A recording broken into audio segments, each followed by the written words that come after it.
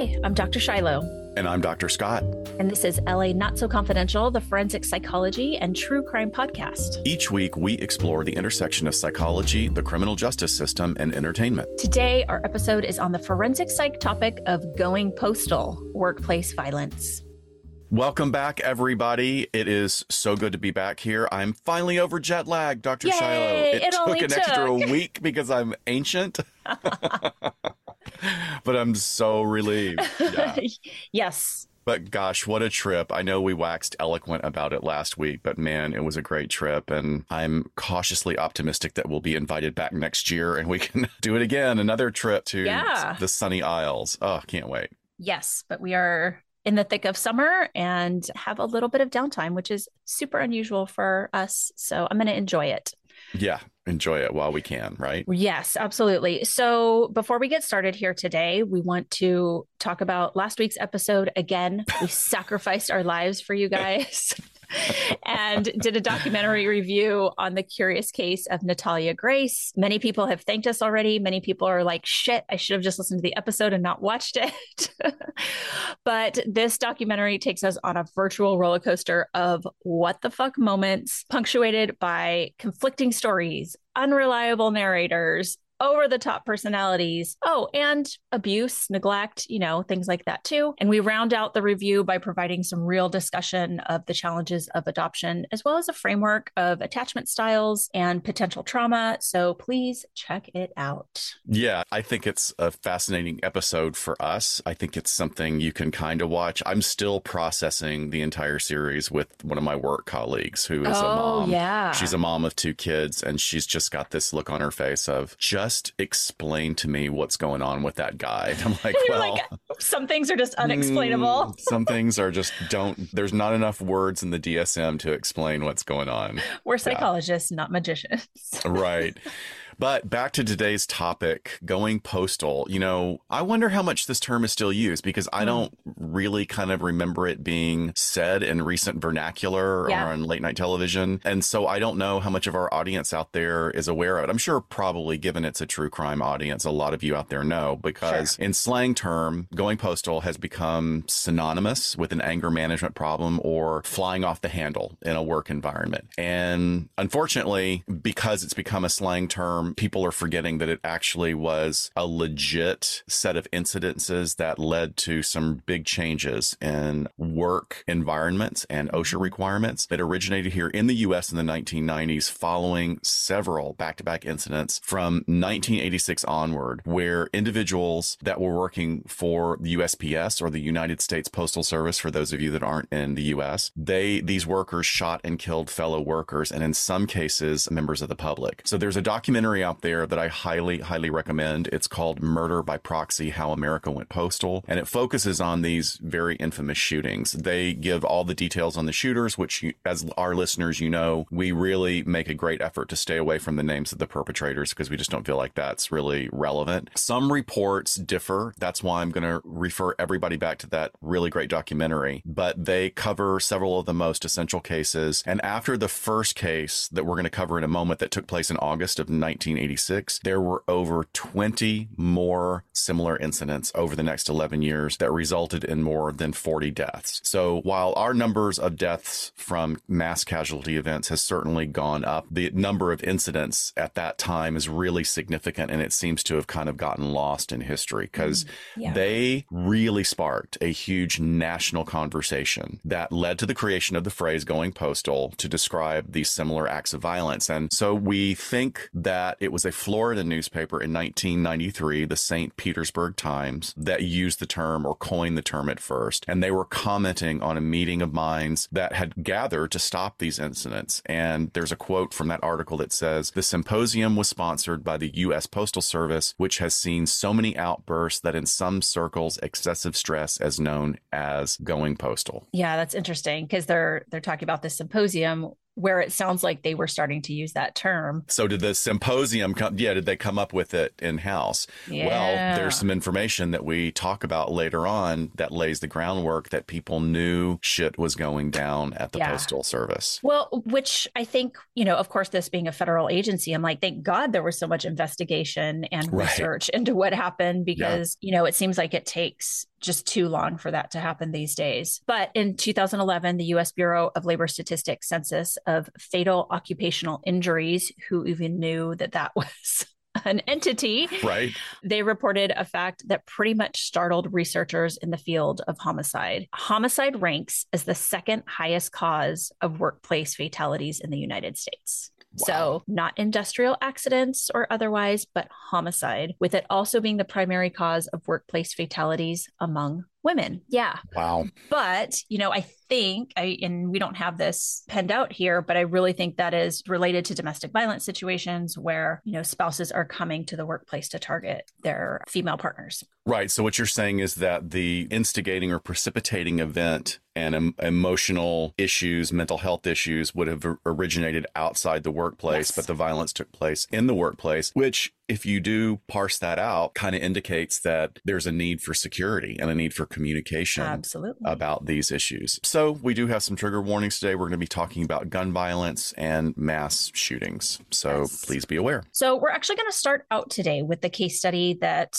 really kicked off this phenomenon. And I want to just clue everyone in to keep in mind that we're talking about targeted workplace violence here. So not a random, spraying of bullets into a crowd of strangers, but generally seeking revenge on a particular person or persons who might represent that larger entity that is at the core of the grievance of the perpetrator. So although we just referenced a domestic violence incident that might then also be sort of a targeted situation, this one really has to do with ongoing workplace issues by workers, employees, former employees, that nature. So this mass casualty event occurred on August 20th, 1986 at the United States Postal Office in Edmond, Oklahoma. And it was at the time the state's largest and the nation's third largest mass murder committed by a single individual in a single incident. Essentially, a mail carrier recently in trouble with his supervisors opened fire in a crowded post office early in the morning, killing 14 workers and injuring 7 others before taking his own life. But let's break this down. So the attack started when one worker was shot in the parking lot behind the post office at approximately 6:45 a.m. And it is believed that the perpetrator shot the worker before entering the building and then attempted to lock the back doors before he went on to open fire on approximately 100 workers that were just starting out their day, sorting mail and preparing for deliveries. And it was reported that the shooter pulled at least 3 pistols from a mail pouch and without a word started shooting at his fellow employees. So it was also reported that he sought out workers cowering under tables and in cubicles. Again, going back to your point, not just randomly spraying a room, but he was targeting individuals for whatever reasons were in his mind. There was a woman there named Debbie Smith. She was sorting letters when the shooting started. She said, "I froze. I couldn't run. He came to shoot the clerks in the box section next to mine, and I knew I was next." But she was really smart. She hid, and he passed her by and opened fire on the next section. And when she had a chance, she bolted for the door and fled, hearing other clerks screaming as they were shot.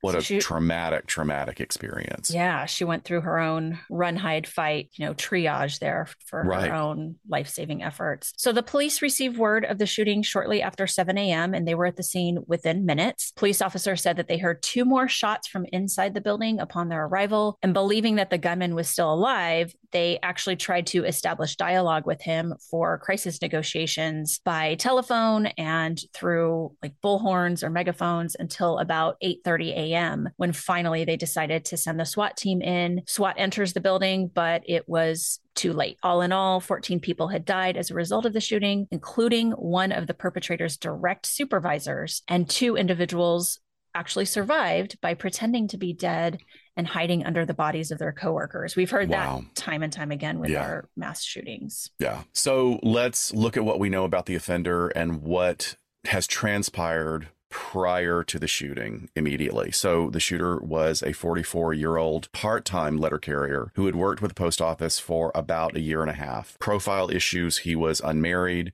He apparently had no close friends, although he was like a ham radio fanatic, So this was like almost social media back in the day before there was social media, as ham radio, people really connected from all over the world. After his mother's death in 1978, he continued to live in her modest white frame house that they had both shared within the city limits of Oklahoma City, which is just 13 miles south of Edmond. So they also know that he had served in the U.S. Marines, and he had had active participation in the Oklahoma Air National Guard. And then researchers also found that according to the Veterans Administration, he served from January 15th, 1964 to December 30th, 1966. He had claimed in his application for a job at the Postal Service that he had served in Vietnam. However, VA records show that he was stationed in the United States throughout his Marine Corps service. So now here's another nexus: stolen valor. Yeah. Yes, he served as part of the National Guard, but he was presenting as something completely different. Yes, people reported him talking about his service over in Vietnam, but that was not true. So additionally, he was described as a socially inept loner. And after the military was reportedly unable to hold a job for very long, we see this pattern of often blaming the company or management or supervisors for his problems. However, it was noted that his actual performance in delivering mail was excellent. He often would get through his routes rather quickly, but he was a relief carrier. So week by week, day by day, his routes changed all the time. He was just sort of like a substitute teacher. He was filling in. Yeah, filling in. So I think that's interesting. And maybe I'm thinking of like a better time gone by where people actually had relationships with their mail carriers. He really would have never been able to develop that because he was just like the fill-in guy. So to me, maybe it was a perfect thing for a socially inept person. Well, yeah, I think that's a really good observation. I would add to that, that would be stressful for anyone. You don't ever get to establish your own routine. Yeah. So every single day you've got a new routine. It'd be like a cab driver, having to go to a completely different part of town every day and not know pre-GPS, not know the layout. Yeah. But what we do know is that the day before the attacks, he was brought into the upper management glass-windowed office with two of his supervisors, and he was pretty severely reprimanded, apparently for misdirected mail and tardiness. So misdirected mail, I tried looking this up. I think that it was delivering to the wrong address. Yeah. Maybe that's why he got done so fast. He just put it wherever. Well, look, there are other cases that are sort of adjacent to this of like, it's not so much about workplace violence, but every other month there's another case of a mail carrier. Like in Alabama, I know of one because I think it was Warrior Creek, which was near where one of my aunts lived. There was a guy that was just dumping every day, like another 2 or 3 boxes of mail. What? Just scads of mail were all found down by the river, completely waterlogged and ruined. So that sort of stuff does happen, but we don't know if that's what was happening here. But apparently, misdirected, and he was reported to be tardy on several occasions. So there are reports that this was also not the first time that he had been reprimanded for these type of actions, and that he had threatened revenge for these reprimands. So he's gotten in trouble before. He has stated that he's pissed off about it and threatened revenge. And apparently, this was pre-threat assessment on the job or risk management, and they just maybe turned up the heat on him. Later that afternoon, he approached a female clerk who had been kind to him, and he asked her if she was coming to work the next day. And she said, yeah, of course, I'm coming to work. He replied that she should stay home. And this is classic of mass shooters, especially seeing this in school shootings with teens, right? There's leakage a little bit. The one buddy they have or the one girl they've had a crush on, they'll tell them, hey, don't come to school tomorrow, sort of thing, or watch social media or something like that. This is interesting because I don't actually see this as like a little glimmer of kindness from the person. I really see it as another perceived power move by them. They're sort of getting to pick and choose who lives, who doesn't. And it's just someone who has decided to go through with their plan. And this is just another way for them to control what's going on. Agreed. Yeah. Yeah. So, of course, many of his neighbors and coworkers who survived were interviewed afterwards. A lot of our data, again, from this time is from like news media and outlets and journalists. And interestingly, just going to his neighbors first, they accused him of prowling the neighborhood at night, like being somewhat of a peeping Tom. They used those words, and they referred to him as Crazy Pat. They also noted that the shooter often commented that he thought the children of the neighborhood were mocking him or laughing at him. That's a big deal. What do you That's think a of that, really Dr. big Scott? point. Well, like we've talked about before, there's a whole spectrum of psychosis, severity of symptoms. And even if this person is not psychotic, if it was mainly more like personality driven, the idea that you're projecting your fears on the outside world around you and then misinterpreting the data that comes back. I mean, kids can be really mean too, because that's what they do. True. It's possible that they were, but it's not very likely. And we don't know what he looked like. Was he, we know he was socially inept. Was he strange looking? Did he have weird habits that kids can be cruel? But more likely it's that he had sort of a certain level of paranoia about his surroundings. I agree. I think it's just like a light addition to this man as a grievance collector, that not only is that at work, but sort of in the neighborhood in his own home environment. Some of his colleagues at the post office said that they were not surprised by his actions. Oh, wow. They described him as a loner who talked of Vietnam at length, even though he apparently never served there. He was also described as, quote, a quiet man who seemed to be brimming with pent-up anger. Wow. Yes. After he was talked to by his supervisors the day before the shooting, he had actually telephoned union officials twice, demanding that he be transferred to Oklahoma City. Local union officials commented at the time that there had been an increasing level of friction between the mail carriers and management in recent months. And this was as a result of some postal service realignment. They even said that there was extraordinary pressure, even harassment, to increase productivity. And we'll hear more about that later. But they really thought that the increasing pressure on workers contributed to the tragedy. So, I mean, here we have local union officials commenting directly on this. Yeah.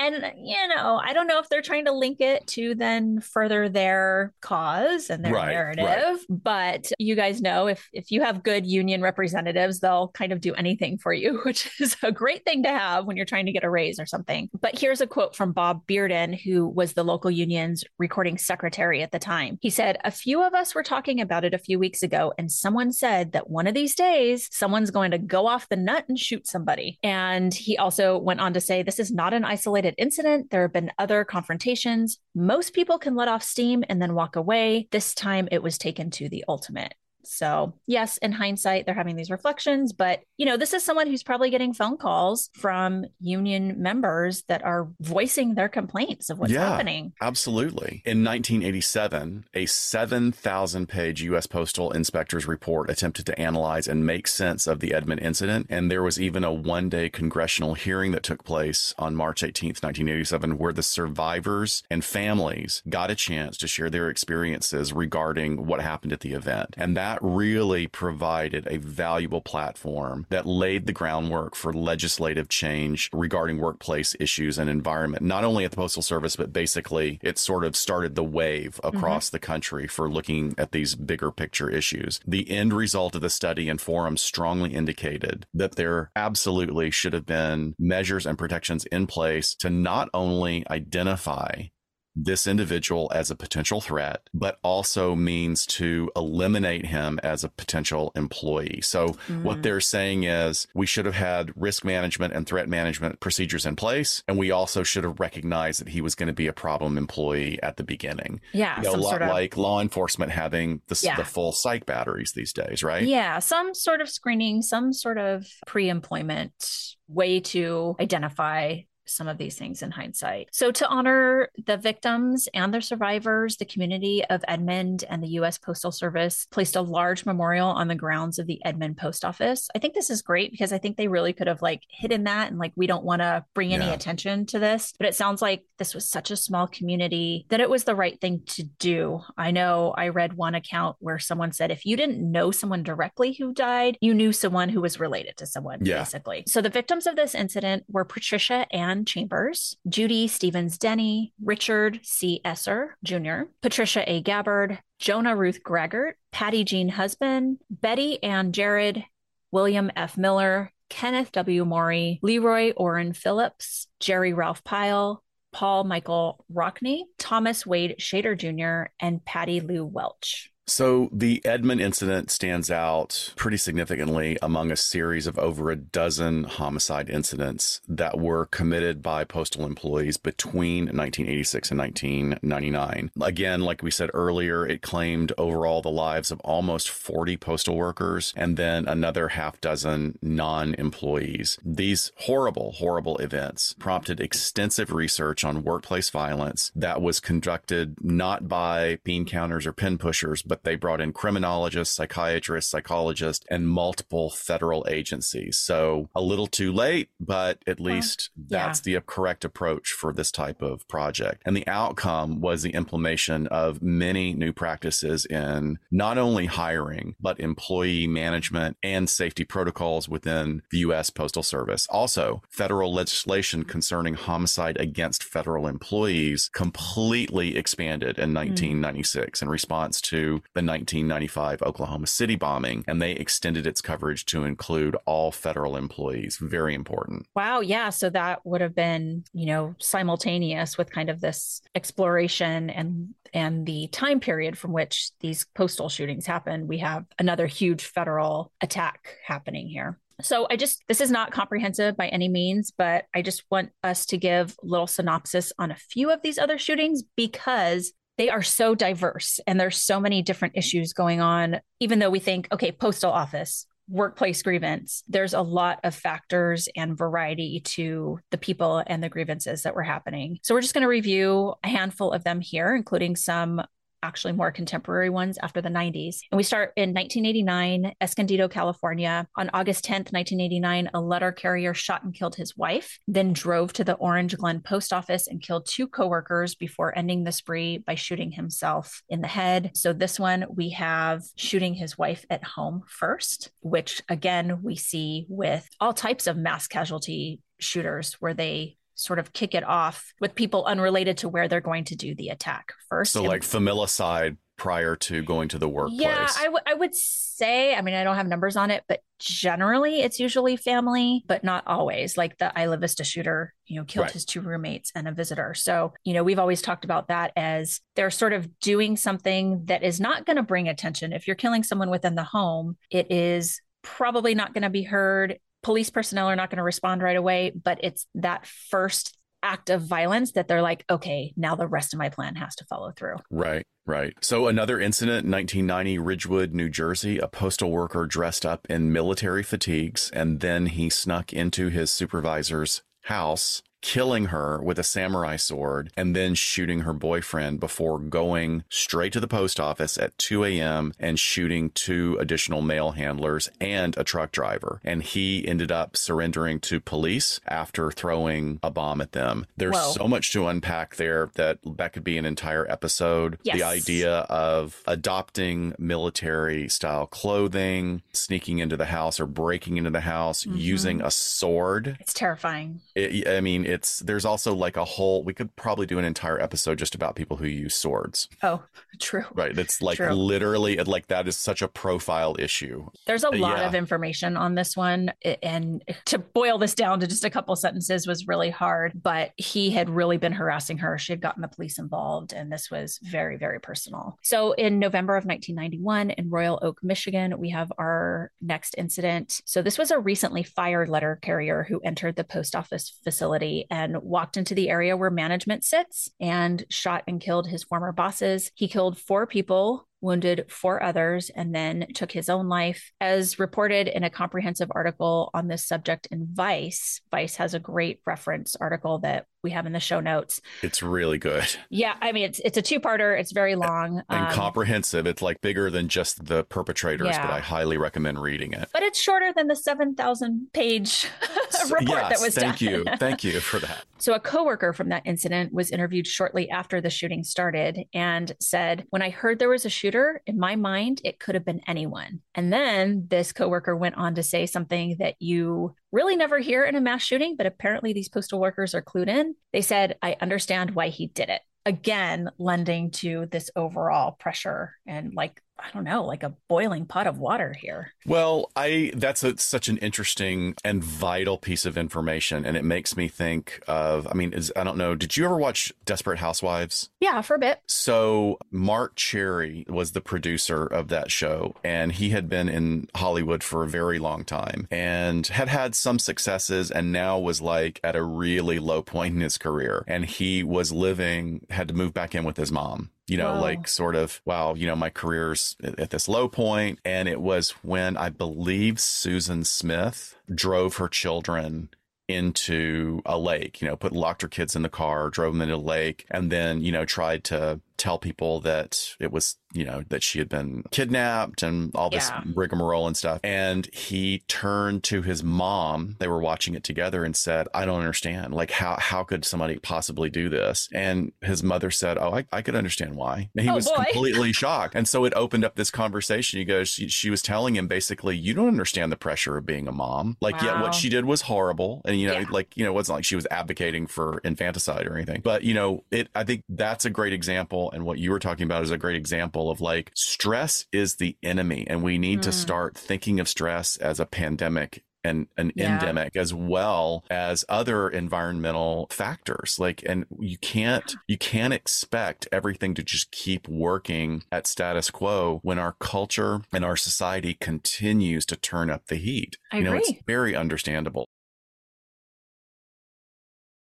The next couple of examples are so wacky because they occurred on the same day in 1993. One incident was in Dearborn, Michigan. The other one was in Dana Point, California. In Michigan, at a post office, a worker wounded 3 and killed 1 and then killed himself. And again, same day, Dana Point, California, another postal worker killed his mother and her dog, then shot 2 postal workers, and resulting in the killing of one. At least one of the other ones survived. Yeah, what the hell? Can you imagine? Like, I don't remember the news that day, but Jesus, I would have been like, I'll just use the UPS store. Thank you. So I just want to talk about 3 very recent ones quickly here. So this one was in 2006, and a female former postal employee killed 6 postal employees before killing herself with a handgun at a large postal processing facility. Police later also identified a 7th dead victim in a condominium complex in Goleta, where she once lived. And that's also where this all took place. According to media reports, the Postal Service had forced her to retire in 2003 because of worsening,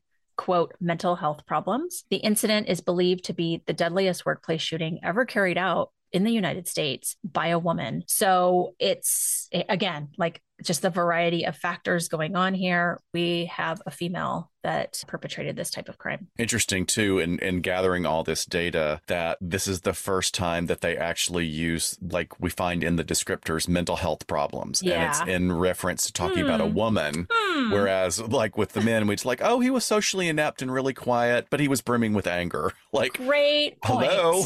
What? Maybe she was just fucking angry, too. Yeah, exactly. In Baker City, Oregon, back in 2006, a letter carrier brought his .357 Magnum revolver to the city post office with the intention of killing the postmaster. And when he arrived in the parking lot, he reportedly ran over his supervisor several times. Like that takes a lot of work, by the way. Yes. Yeah. He then went into the post office looking for the postmaster, and he couldn't find him. So he went back out to the parking lot and shot his supervisor. Jeez. So hits him several times, guys laying there on the ground, goes in, can't find his next victim, comes back out, takes out all his rage in the gunshot against his supervisor. Horrible. And then in Dublin, Ohio in 2017, a postal worker arrived at the Dublin postal office naked, then shot and killed. It's a statement, naked, but I guess clearly carrying a gun. Following the shooting, he made his way to a nearby apartment complex and also killed the Dublin postmaster by throwing her to the ground, where the blunt force trauma unfortunately killed her instantly. The offender had been under investigation by the Postal Service prior to this incident, and in September 2019, he was found not guilty of his crimes by reason of insanity. Ooh, interesting. Very, very rare. very, very rare, Yeah. as we've talked about over and over again. So this is someone who must have legitimately had a pretty severe mental issue. Again, He showed up naked. he showed up naked, but like that's a screening issue too. You know, Oh, yeah. those are some of the things you should really look for when you're screening employees. Not saying that people with mental illness can't function very, very well. They absolutely can. Sure. But maybe not the high stress and sort of wackadoo workings of the post office. You know, what stands out to me about all these is we have a wide variety of ways that people were killed. It's not just firearms. Right. I mean, samurai sword, Car, blunt force, yeah. blunt force trauma to the head. That is a spectrum there. Yeah, absolutely. So let's sort of take all this and shift to looking at what came out about the culture of the Postal Service at the time. And contrary to the negative perception that the U.S. Postal Service garnered due to these tragic murders, an examination of long-term statistics reveals that the level of stress within the service was not significantly higher than that of other similar occupations. Moreover, when considering incidents of workplace rage, the U.S. Postal Service does not exhibit a greater frequency compared to other types of employment. But while this assertion from a psych journal appears to mitigate the overall stress levels experienced by employees, one-on-one interviews by journalists paint a very different picture for us to look at. Extensive investigations were conducted to delve into the work environment within the Postal Service, and this revealed a culture that was not only associated with the previous shootings, but was also widely regarded as the primary culprit behind them. So that's fascinating. So on one hand, we're referring to a research paper that says it's really no worse than anywhere else, or it's only slightly more significant. But I think that they weren't actually looking and really drilling down into some of the data. Or some of the unique factors too. Right. Unique Service. factors of that particular work environment. So additional and numerous reports from the General Accounting Office were generated that were trying to address labor management relationships, specifically within the USPS. So it's important to note that the USPS Inspector General's office was only established in 1996, so it really wasn't part of the investigations prior to 1996. And the outcomes of these investigations were, to use a word, pretty scandalous. Consistently, these internal studies now consistently presented a pattern where Postal Service was absolutely seen to foster a fractured and perilous relationship, using their research terms, fractured and perilous relationship between supervisors and employees. And that was in the best of times. And then in worse situations, the environment could include clear incidents of cruelty and abuse at its most extreme. So it's also really evident that everyone at all levels of the post office was completely aware of this problem, but there was a lack of will or drive to rectify it on a macro issue. And prior to this being established, basically postmaster generals in various areas around the country were like their own little kings. It was like little fiefdoms. They ran it the way they wanted to run it, despite the fact that they were a federal agency and supposed to be following some very, very strict rules. Attempts to replicate successful small scale initiatives that were really working well in other places and were designed to make like a significant impact on the environments, they completely became bogged down and frozen in red tape, like bureaucratic red tape, and the conflicts between these local USPS management and their workers' unions and the higher ups. So you have all these entities going at each other, and who are the ones that are suffering? It's the workers who are clearly suffering and in the most danger. Are you not thinking of our own work environment a little bit? Like not maybe just ours, but like the bigger entities that we've worked for before, going, yeah, absolutely. Okay. Seen this before. Geez. Yeah, we have to point out, though, as the Vice article author Jason Kobler did, that these shooters were not representative of the majority. And it highlights the complexity and sometimes the desperate circumstances faced by these workers, really within the broader context of employment opportunities and professional development available to them. So the majority of postal workers face a lot of daily challenges without resorting to violence, clearly. if I acted on every dark thought in my head when I'm at work, I would know. be in a lot of trouble. But then, overwhelmingly, the majority of workers in all areas of challenging and toxic environments do the same thing. They deal with it, and they deal with it, generally pretty well. And maybe sometimes they deal with it too well, because we should be more active in pushing back against toxic work environments. In the post office, however, it reminds me of, there's a situation at that time in the post office that really reminds me of when I was putting together the study for my dissertation. And one of my advisors, and I said, well, what if I offer participants X amount of dollars to take place? And he said, well, that's too much.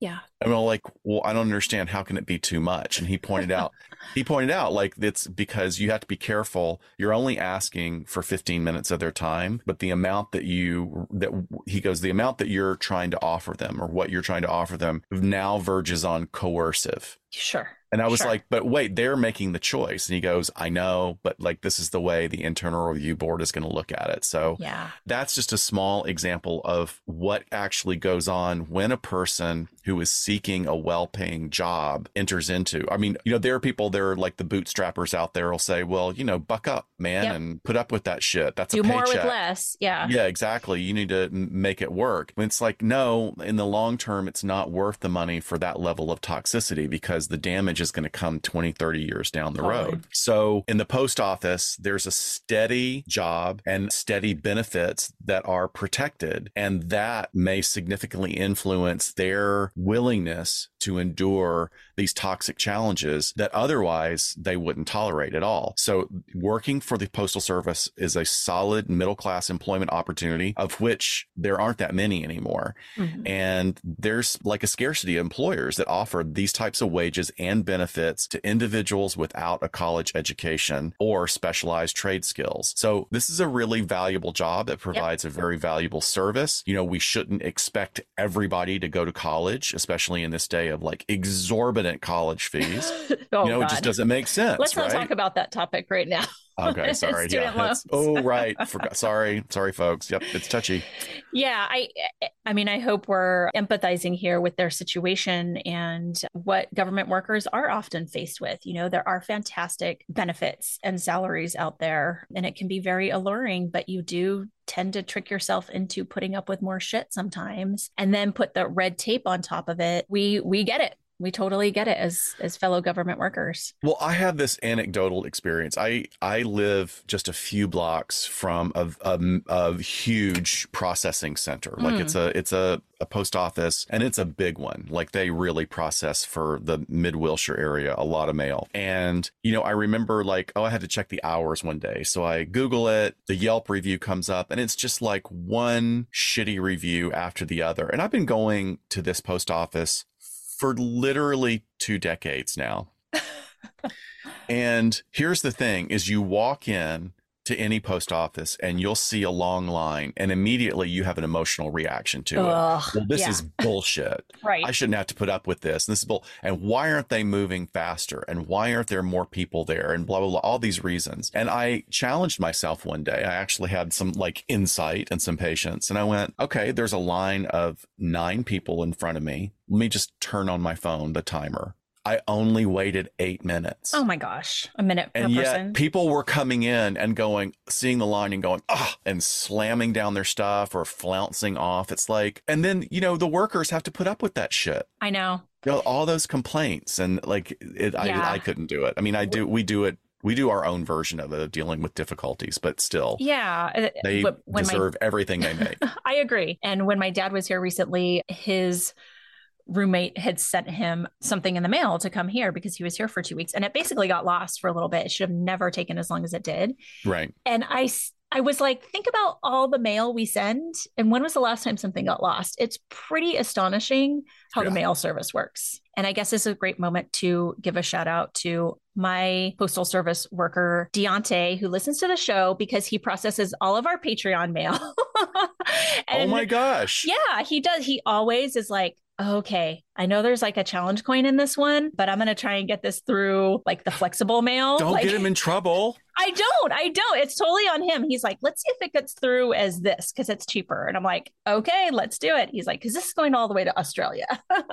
He's so sweet. And he always I asks how love the it. show's doing. And up until the last time I had a conversation with him, he thought you and I were married. So Boy, that was, I well, we said, are nope. married, just not to Well, each other. well, yeah, I mean, I have referred to you as my other half many, many a You're my times. pod wife. Yeah, but Deontay's awesome. Love him. Thank you, Okay. Deontay. Yes. So in that Vice article, they cite an important report that asserts that for at least a period of 16 years, the relationship between the USPS workforce and supervision or management in the Oklahoma City region of the USPS was already being described as poor. So again, not holding their national standards. They've got a reputation, right? Yes, before anything ever even popped off. So it continued to deteriorate, hitting a new low in 1986 when a large shift in the upper management instigated significantly stricter policies for employees. While the change was significant in itself, it made for a more stressful and tense environment as an undercurrent of conflict had been brewing since really what they can tell the early 1970s. So it's a long time coming. Right. It isn't all just about upper management assholes, though, as our Vice article points out. The USPS incrementally received fewer government subsidies over the course of a decade as part of a plan to make it self-sufficient. Again, do more with less, right? So this is problematic because it reflects on a cultural shift that forgot that the post office was never set up to be profitable. It's a national service with a budget that is subsidized by government funding. And by 1982, those subsidies were completely gone. So what the fuck is happening? I know. And it's actually pretty relevant right now because our current Postmaster General, Louis DeJoy, is a very controversial figure because he's of a political bent that just wants, I mean, he doesn't support public services. You know, he'll say that we just want it to be more efficient, but he was the one during COVID when mail service actually went up, the need for mail service went up. He started dismantling sorting machines around the country saying, oh, they were broken. They were being, I mean, I can't even believe that he hasn't been taken out of office yet. He's just a piece of work. But from 1982 going forward, there was a lot of pressure to operate more efficiently. And that included automating more processes and generally, like you were saying, produce more with less, have your workers have hit more productivity benchmarks with us putting out less money. And this is when the country saw the first of ongoing and many price increases. Although I would go so far as to say, I think that like the price was for mail was artificially low at that time because it was subsidized. I mean, it's amazing that what we pay to have a piece of mail go across the country or across the world, you know, in a matter of days is pretty phenomenal. Managers were quoted as saying that they really, oh wait, hold on. So the Post Office's main strategy at that time was really about squeezing as much work as possible out of his existing workers. I mean, they were really being run ragged with just total increasing pressures and less resources. And then the managers that had been put in place were quoted in other articles as saying that they, quote, did not have time for human relations skills. Oh, great. Wow. Those are the thoughts we keep on the inside, people. You don't say that outside. And there are a lot of stories about workers being punished and written up without warning. And then that leads to filing retaliation claims and then being retaliated against because you filed a retaliation claim about a grievance. I mean, it just really, really ramped up. And while it's also like really another horrible event that claimed 14 people who lost their lives, there was an occupational and safety event that occurred way under the radar in the USPS that involved a toxic chemical spill on one site, and it was never reported. Whoa. So there's very little consistency across the country as to policy on corrective action, at least there was at the time. And it left managers to basically just, like I said earlier, they run their own kingdoms when it came to punishment. So thankfully, there's been a huge shift in that. Unions don't allow that at all anymore. Right. They can't be on their own islands anymore. So what are the reasons for what we were seeing here? I mean, it can't all just be bad management, and it isn't. There are other factors involved that are clearly laid out by the CDC. These have all been thoroughly researched due to the very significant rise in incidents that we've covered already, and the various factors that may increase the risk of workplace assault have been widely studied and identified by these following researchers: Collins, Cox, Davis, Krauss, Lynch, Castillo, and Jenkins. We'll have links to all of those. Yeah, the list is really pretty fascinating. Number one, I mean, this is not going to come as a surprise to anybody that's ever had to wait tables or work retail. Wait, I'm gonna keep a tally of how many of these are relevant for me. Okay, go. Right. Okay. Contact with the public. Yeah. Okay, I'm gonna say yes for you. Wait, I'm gonna put Scott. I have this awesome desk that is like a whiteboard that I can write on. So I'm gonna do cool. this. Okay, one for Scott. Go. Okay. Two is handling of money. No. So I had that when I was bartending and waiting tables and working retail. So that's a stressor too. Right. Providing transportation or delivery services. I thankfully have only ever done that as a volunteer. Like I would but think about all the Uber and Lyft and DoorDash and all those services, right? Right. But I'm just talking like our jobs right now. So our jobs right now. I'm sure we've all had a speckling of these, but okay. Okay. Here's number 4, working in mobile workplaces like taxis or police cruisers. Oh. Absolutely. That is so stressful. I like having when we're on a call and I've got to get something, like I've got to get paperwork filled out on the site, and I'm trying to get my hotspot to go and my laptop, my work laptop, which has literally the tiniest keyboard in the world. I have to become a human shrimp in order to type on that thing. It's so stupid. There are pros and cons to this. I will have to say, UPS drivers, I feel like, oh my gosh, they have so much space as opposed to a police cruiser. But that's true. It becomes your like little home that's just like yours, and you can kind of, I guess, I mean, I have a work car and I have all sorts of little things in there in case I need, I don't know. I see pros and cons. Go ahead. Well, let me talk about this just as a side. I mean, this has become something that is an issue about working in delivery services and mobile workstations. Is Amazon is really, really guilty of this. And this has been a huge controversy of Amazon just really crushing their workers with an incredible monitoring. So they'll say, I don't understand why it took you this amount of time to deliver to this apartment. Oh, God. Well, that particular apartment, they may be delivering to an apartment that has 700 units. Yeah, or gates and Right. And, they're having to get across all these hurdles in order to do it. But now they also monitor you. Like a colleague of mine, her son did Amazon delivery for a while. And because he was so efficient, like he had done the day's work in less than 3/4 of the workday, they doubled his workload. Of course. The next day he came in and he was like, forget this, I'm done. They throw an air tag on them and monitor. Yeah, they absolutely. Everything they're monitoring the GPS because you have to go by their route that is supposed to be the most efficient. I mean, I see part of it as being legit, but they always just want to discount the human factor. Well, and I think the unique stress to working in a mobile workplace is having to deal with traffic all day. You're driving all day. That's horrific. I think about like the USPS and the FedEx and the UPS drivers that do the mountain communities. And I think that would be, I mean, maybe I'm wrong. If anybody's out there knows about this, that to me would be cool. Like you're driving up the mountain and beautiful you're doing scenery. Beautiful scenery. You're on your own. You're not stopping every every half mile. Yeah. So going on, here's one. Let's see if it fits for either of us. Number 5, working with unstable individuals in healthcare, social service, or criminal justice settings. Check. Yes. Ding, ding, ding, ding, ding, ding. Okay. So we also have working alone or in small groups. I actually work pretty isolated most of my time, which I love. But see, I'm the opposite. I really like working in groups. And it doesn't mean we have to be talking and collaborating all the time, but I like that energy. Also working late at night or during early morning hours. And I would say that would have to be, consistently. So the people that work those swing shifts and early morning watches, working in high crime areas. Okay. Yeah. Makes sense. If your job entails protecting valuable property or possessions, of course, innately stressful. And then the last one that they found was working in community-based settings. How about that, Scott? Yeah.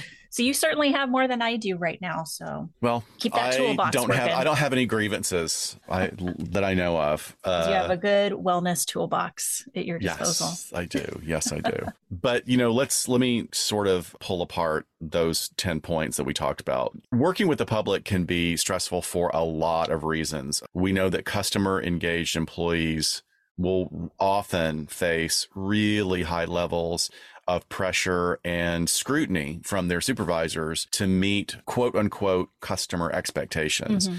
And, the idea of the customer is always right. It's not embedded in all companies, but it really seems to be profoundly embedded in the psyche of the American consumer, especially when it comes to retail. Yes. And stress arises from the pressure to consistently provide all these types of services while adhering to company policies and procedures. Mm-hmm. Yeah. A high level of stress from performance anxiety has an impact on even the most seasoned employees. You have to deal with a wide range of personalities and emotions that can be really challenging, having to navigate difficult interactions like irate or upset customers, managing conflict. Like that's a whole skill set in and of itself. Absolutely. And so one that taught. I'm in wonder of, like I can deal with difficult clients, people that are having a manic episode. Mm-hmm.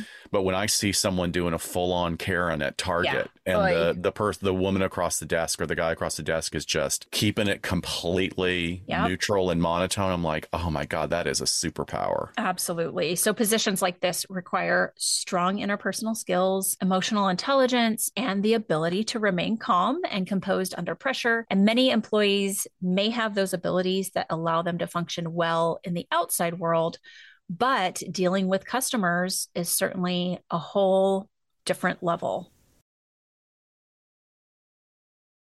So we also have to add to this the challenge of managing unpredictable situations as well as incidences that can be including verbal or even physical aggression from frustrated or dissatisfied customers. This is why my algorithm on my Facebook feed, I watch like I'm on public freakouts and I see like those airline freakouts or, just people losing it. I think also there's really some disinhibition going on in the world today where people that are on the edge anyway would have been more contained 4 years ago than they are right now. Now everyone feels completely entitled to just go off, despite the fact that there are more cameras than ever. It's like there's this weird disconnect. I'm entitled to lose my shit, even though I'm sure somebody's going to film this and put it on YouTube. Maybe there's some part of them that's like this underlying histrionics that needs that kind of attention. So your Facebook feed is basically just a filter for upcoming episodes for us. Seriously, I'm telling you, like I have to flip really quick because I also like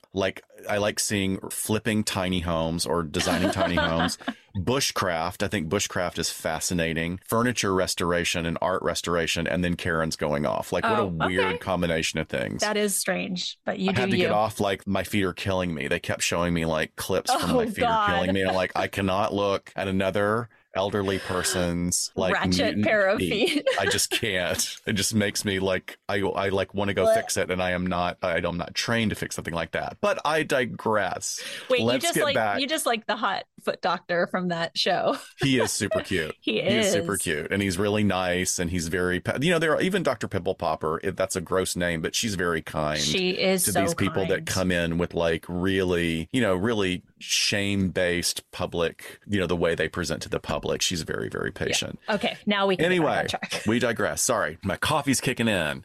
So the final layer of pressure for people in these positions comes from this constant sense of being evaluated and monitored. So it sounds like a powder keg. And, this scenario really hasn't changed. I mean, there are some things that are actually getting worse with but companies continuing to instigate more and more surveillance of workers through the use of apps and keyboard loggers. And it's all framed within this paradigm of productivity. Like, we just want you to be productive. It's like, well, look at the numbers. If somebody can front load their day and do an entire day's work in 4 hours, why shouldn't they get paid the same as somebody that takes 8 hours? Like, don't penalize people for being more productive. It's also very interesting. There's a very famous philosopher that we talk about a lot in clinical mental health. His name's Foucault, and he wrote about a prison system and how crushing it was because there was a building design called the Panopticon, and it was designed so that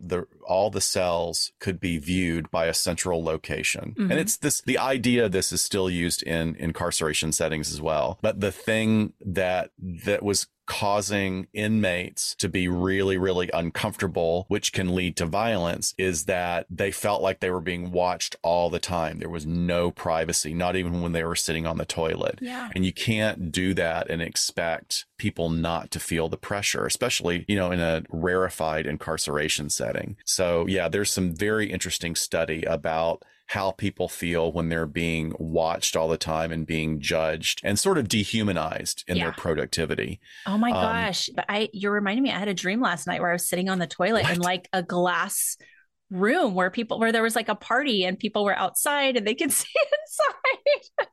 That's fascinating. What does it mean? Well, it means you feel like you're on display and during your most intimate moments. And, is that affecting, that has an effect on you. And you are like, we put a lot of our lives out here. Oh my we have great listeners. We have the rare, interesting one that tends to lash out at us. But, for the most part, we share a lot. Oh, that's so funny. Okay. We are like unraveling. Yes. There's your Jungian psychology dream interpretation for the day. We have a couple of other criminal cases that we're going to look at, and we began with what are really the most seminal moments that created that catchphrase. The USPS incidents are not the only significant examples, though, of tragic and extreme workplace violence events. Correct. So let's go back to 1967. This is known as the Lab Tech Rampage, which occurred at a paper mill. This incident occurred when a respected lab technician at a paper mill in Lock Haven, Pennsylvania, carried out a shooting spree. Reports indicate that the murderer was disgruntled over conflicts with his carpool group, coworkers, a supervisor, as well as his neighbor. Yikes. And he entered the workplace armed with a .45 automatic and a Smith & Wesson .38. He shot and killed 6 individuals during this rampage. Yeah, there are other examples too. Again, expanding from just the USPS to workplace violence. This was a really big one for California. Like, this was really, really huge. In 1976, there was a library janitor at Cal State Fullerton. That's California State University in Fullerton. And he shot 9 people, resulting in 7 deaths at the university library. And according to Nicole Smith's article called The Quiet Custodian, he survived, and he later confessed, stating that he had just gone berserk at the university in the library, and he utilized a .22 caliber rifle to kill his victims at close range. And he was somehow, I guess this is because it's 1976, he was adjudicated as not guilty by reason of insanity. And furthermore, that's just so rare for something like that to happen. And regardless, even if you did have a mental break, the level of severity of the crime really kind of shocks me, because of the next thing I want to share with you, because he was sent not to prison. He was sent to Atascadero State Hospital here in California, and then he did so well at Atascadero State Hospital, which is one of our inpatient psych long-term facilities. And they transferred him to basically Napa State Hospital, which is beautiful and in wine country. Yep. And a lower security level at Napa State. And then he was deemed by UC Irvine professor Dr. Blair, who is also working as a state psychiatrist. It's Dr. Paul Blair, declared him to be in full remission of his psychopathic behavior. Good Lord. I have never heard anyone make that determination before. I haven't either. That's one of these really extreme examples of how our profession and the way we look at things has changed in the past decades. I'm so glad you added this one on here. I actually have this on our list of potential episode topics. We should fill it out. Yeah. Yeah. I went to Cal State Fullerton and I never knew about this. I think I learned about it after I came to my current job, and one of the negotiators I work with, we were talking about mass shootings, and he went to Fullerton as well. And he was like, hey, do you recall that not that I was alive back then, but he's like, there was a shooting at our school and I had never heard about it. And I immediately put it on our list, but it's just so fascinating. Well, you would think that they would have a memorial to the victims or something, or maybe they want to keep it under the radar. I don't know. Yeah, I don't remember. I spent lots of time at that library and I don't remember seeing anything like that, but also Yikes. I was just trying to finish school. So, and then in 1982, there was an incident in Texas. So this was following an unfavorable outcome in a pay dispute where a truck driver committed a shooting spree at 2 different Western Transportation Company warehouses in Texas. He claimed the lives of 6 workers workers and left 3 others wounded. The shooter engaged in a high-speed chase with law enforcement afterwards, which resulted in breaking through a barricade and injuring a police officer before he was then killed in a shootout with police. So in 1984, a former employee of a company called ESL Inc., located in Sunnyvale, California, had developed a really unhealthy and severe fixation on his coworker. Her name was Laura Black. She repeatedly rejected his advances, and eventually she had to go ahead and file a restraining order against him. And this unfortunately set him off. In saying this, I don't ever want to encourage people not to file restraining orders. That's almost always going to be in your favor. But unfortunately, in this particular incident, in retaliation, he then proceeded to his former workplace armed with over 1,000 rounds of ammunition. And the resulting carnage resulted in the deaths of 7 employees there, including Miss Black, as well as injuring 4 others. Just horrible, horrible event. There's that, not domestic violence because they weren't in a relationship, but that rejection. And that, yes, it's a very dangerous time for people when the perpetrator perceives that cutoff, right, of the relationship. And then in 1989, a worker with a long history of mental illness and previous hospitalizations. And then in 1989, a worker with a long history of mental illness and previous hospitalizations due to being a danger to himself and others had received news that his disability benefits would be discontinued. The worker returned to the place of his former employment, a printing company in Kentucky, and opened fire. He killed 9 individuals, injured 12, and then turned the gun on himself. And then more recently in 1999, a day trader, which is a very stressful job and requires a particular kind of personality to do this, committed a series of crimes over a period of 3 days. And he started by horrifically murdering his wife and 2 children with a hammer. Then went on to carry out mass shootings at a company called Momentum Securities and All Tech Investment Group. He killed 12 individuals, and then he later took his own life. So I made that statement, and I don't want to make a blanket statement about day traders, but day trading is very, very stressful. People make enormous assumptions about how much money they're going to make when the statistics show that they really don't make much money. But in this case, I remember this one. I remember because he felt that the companies had promised him that he was going to be successful in his investments. So he was taking out his revenge in that way. Yeah. I mean, the list can go on and on. We just wanted to give you an example of other settings than the post office. And there's so many motives and so many factors. And, I know our audience is well versed on it because as much as recently we've really focused on mass casualty events and threat assessment. And unfortunately, I don't think we're done doing that because there's so many aspects to cover. And there are many mandates and guidelines to assist both government and private entities in the identification and prevention of workplace violence at the hands of employees. We know from the research on mass casualty events that the workplace is the most common place for an incident like that to occur. Additionally, there are threat assessment managers that specialize in workplace violence assessment and management.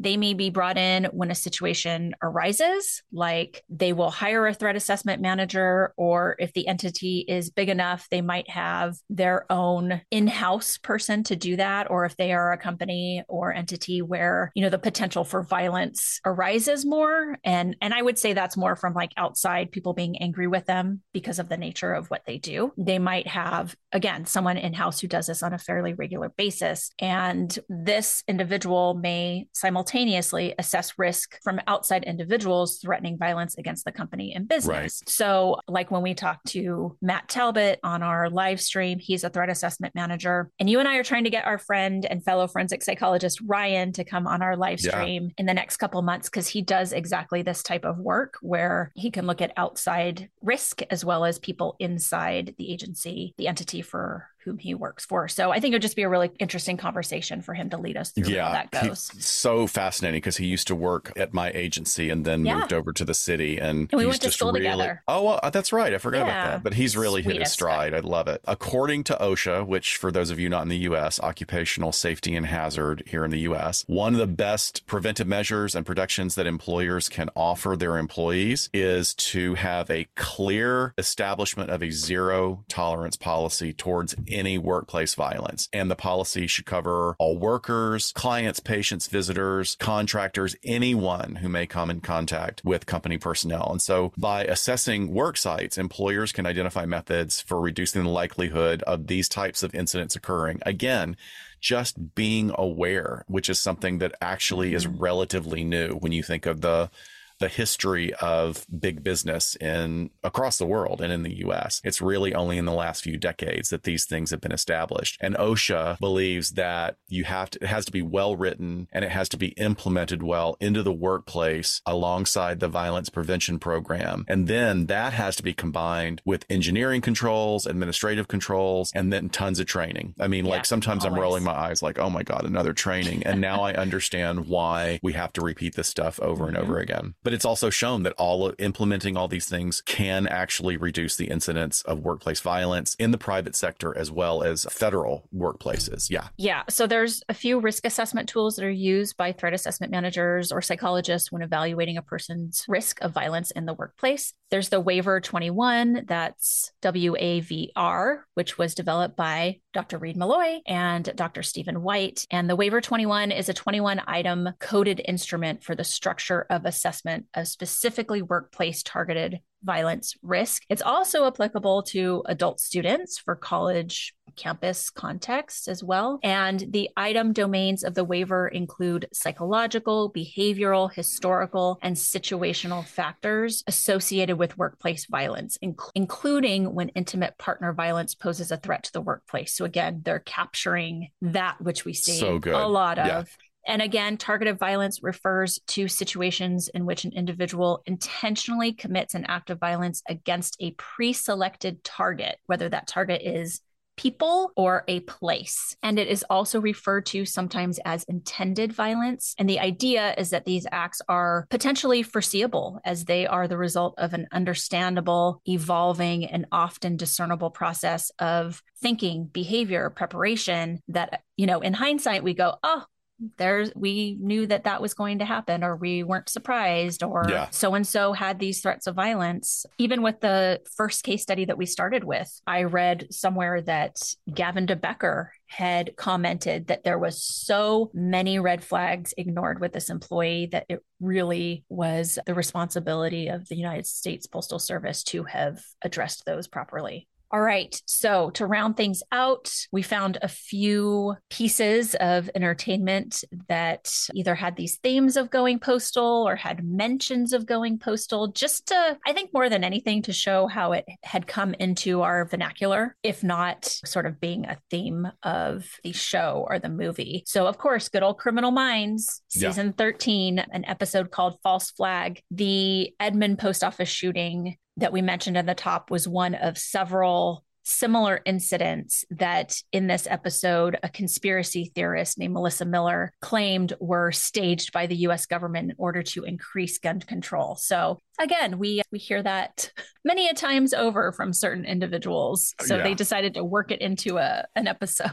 So this is not a postal worker, but two workplace violence inspired movies. One is a very famous one. If you haven't seen it, it's actually a great, well, you know what? I remember it as being a really great movie, but it's been a long time. 1993, Falling Down with... oh, gosh. Yeah. Yeah. So, I mean, it's an interesting movie because it's about someone who is under a lot of family stressors, going through a divorce and workplace stressors, and it's a hot day, stuck in traffic. LA traffic. He just loses it. So he doesn't snap because they have set up that he's been under increasing amounts of pressure. But the thing that happened with this movie that was directed by Joel Schumacher and really well received is that the lead character who does some terrible things becomes an anti-hero. And that's the problem with portraying these types of events in the media, is that you can do the exact opposite of the intent. Like, I mean, this movie was about him. He does make some very sort of pointed and sardonic observations about life in the 20th century at the time, about the economy, freedom, all these things. But again, really taken to the extreme by some of the people that viewed it. There's another one that I really love that is a hard to watch movie, and it's not everybody's cup of tea, but this is a David Duchovny movie called The Rapture. And it is a religious themed or spiritual themed movie about about a religious cult that's preparing for the rapture, and the rapture actually does happen. And it's very, very interesting. But there's a series of events where the lead female character is inspired to make some decisions because her husband was killed in a workplace violence event. And it's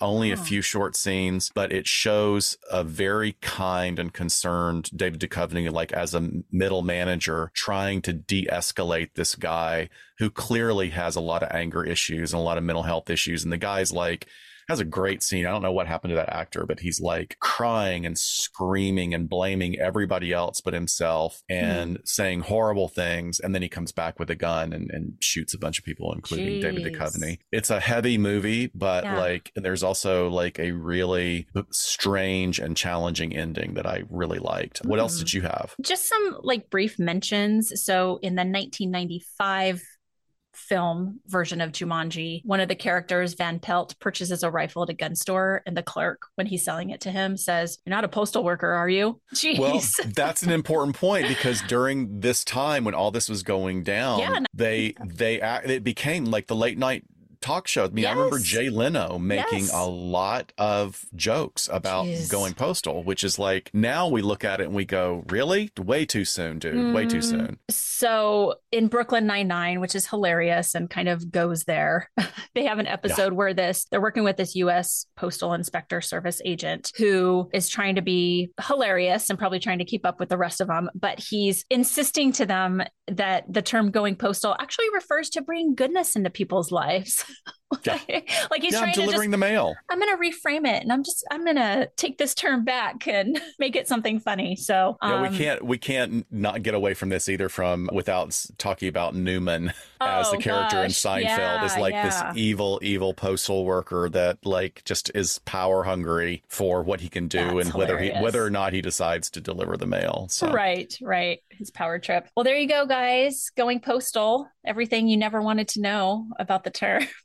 Well, I mean, one of the things we did was we gave you guys some examples of events that have happened and certainly some of the factors that contribute to it. And we would be remiss without saying that not all of these perpetrators fit the same profile. There's so much evidence that we don't have about their mental health status and their mental health histories. Yeah. But what you were saying, Dr. Shiloh, is like, especially in those incidents where they started out at home and they killed family members, right? You know, there's certainly, you know, we can say that it's all anger, but anger at that level comes from a place of being emotionally or mentally unstable on some level. Maybe you weren't there all the time, but they got there somehow. Yeah. So again, nobody's snapping. All of these events were brewing for a long time because of a number of factors. Yes. Go back and listen to our mass casualty event and domestic violence episode. I'll link it in the show notes just if people want to check that out, because these all overlap and can't cover it all these factors in one episode. So exactly. So with that, I hope everyone's summer is starting off well, and we will see you next week on LA Not So Confidential. Bye, folks. Bye, everyone. We sincerely thank you for spending some time with us today. LA Not So Confidential is part of the Crawl Space Media Network in partnership with Glassbox Media. Each episode is hosted, produced, and written by Dr. Scott and Dr. Shiloh. Our post-production editing and sweetening magic is handled by the multi-talented Jason Usry of Ear Cult Productions. The LA Not So Confidential theme, entitled Cool Vibes Film Noir, is composed and performed by the talented Kevin MacLeod. He graciously allows us to use his music via a Creative Commons attribution license, and you can check out all of Kevin's amazing work on YouTube. All of the resources for each episode can be found on our website at la-not-so-confidential.com. You can find us on Instagram at LA Not So Podcast, on Twitter at LA Not So Pod, and on Facebook at LA Not So Confidential. Media inquiries and bookings are scheduled at alienistentertainment@gmail.com. Please join us each month on Saturdays at 4 p.m. Pacific Standard Time for a live streaming and very interactive broadcast on YouTube entitled Behind the Couch. Stay tuned to all of our social media for our live streaming scheduling announcements. Subscribe to LA Not So Confidential so you never miss a new episode. And lastly, we'd be honored if you joined our Patreon at patreon.com/LA Not So Podcast. With a subscription, you get an ad-free listening experience, and you'll be the first notified about upcoming live events, social gatherings, and super cool swag coming your way. Thanks for listening, and join in with us next time on LA Not So Confidential. Bye, folks.